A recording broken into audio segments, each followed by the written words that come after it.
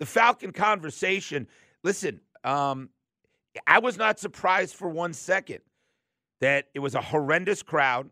I mean, horrendous crowd, and the Falcons would play their best game. Those two things.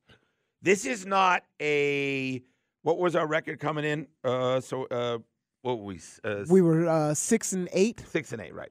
We're not going to finish the year 6-11. We're not a 6-11 team. We're an 8-9 team or a 9-8 team. An 8-9 team or a 9-8 team. That's what we are.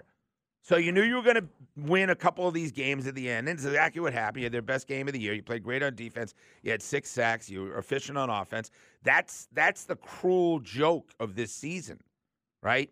So it's hard for me to land on something. What I believe is going to happen is that Arthur Smith will be back, that Terry Fontenot will be back, that Arthur Smith will that he'll be told, you're not calling plays anymore, because he truly is detached completely from running that sideline because his head's so far into the play calling stuff. He hasn't earned the right. When you can't hit 30 points and you draft Kyle Pitts and you draft Desmond Ridder, you draft Drake London, and you re-sign your offensive line, and you do all those things, and you're one of the worst offenses in the NFL in terms of picking up points, you lose.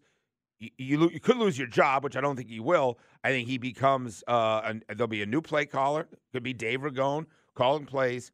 I think he'll be on a very short leash. I think they're going to have to scour and figure out how they're going to have a quarterback. But I think that Arthur Blank does not want to flip the whole deal. Because if you fire the coach, that's 25 new positions. That's coordinators, assistant linebacker coaches, defensive coordinators, offensive play, like the whole thing. And it's 3 years now. And that's just hard. And the great organizations don't flip coaches. And maybe we're not a great organization.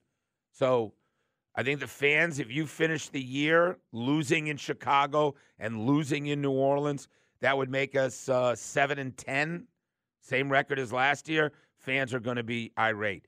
There is something to be said. Keep looking good with the defensive front next 2 games. If end on a positive, you have a 10% chance of making the playoffs. That's not going to happen. So, and then you're going to have to give the Falcon fans the same deal you gave them last offseason, which is we're moving in the right direction, right? Yeah, pretty much. So I'm not calling for Arthur Smith's head. I can understand if he gets fired. I don't think it's going to happen. I think the frustration is real. Failure with Kyle Pitts as a draft pick. Failure with Desmond Ridder being named your quarterback. Failure with play calling on all those fronts. Yeah, but it's hard. The NFL's hard, man. NFL's hard, even for the good teams, right? So 404-726-0929. Love to talk to you about this. Hey, are you kind of numb to what decision's going to come out of Flowery Branch? It did quiet people for at least a week, though.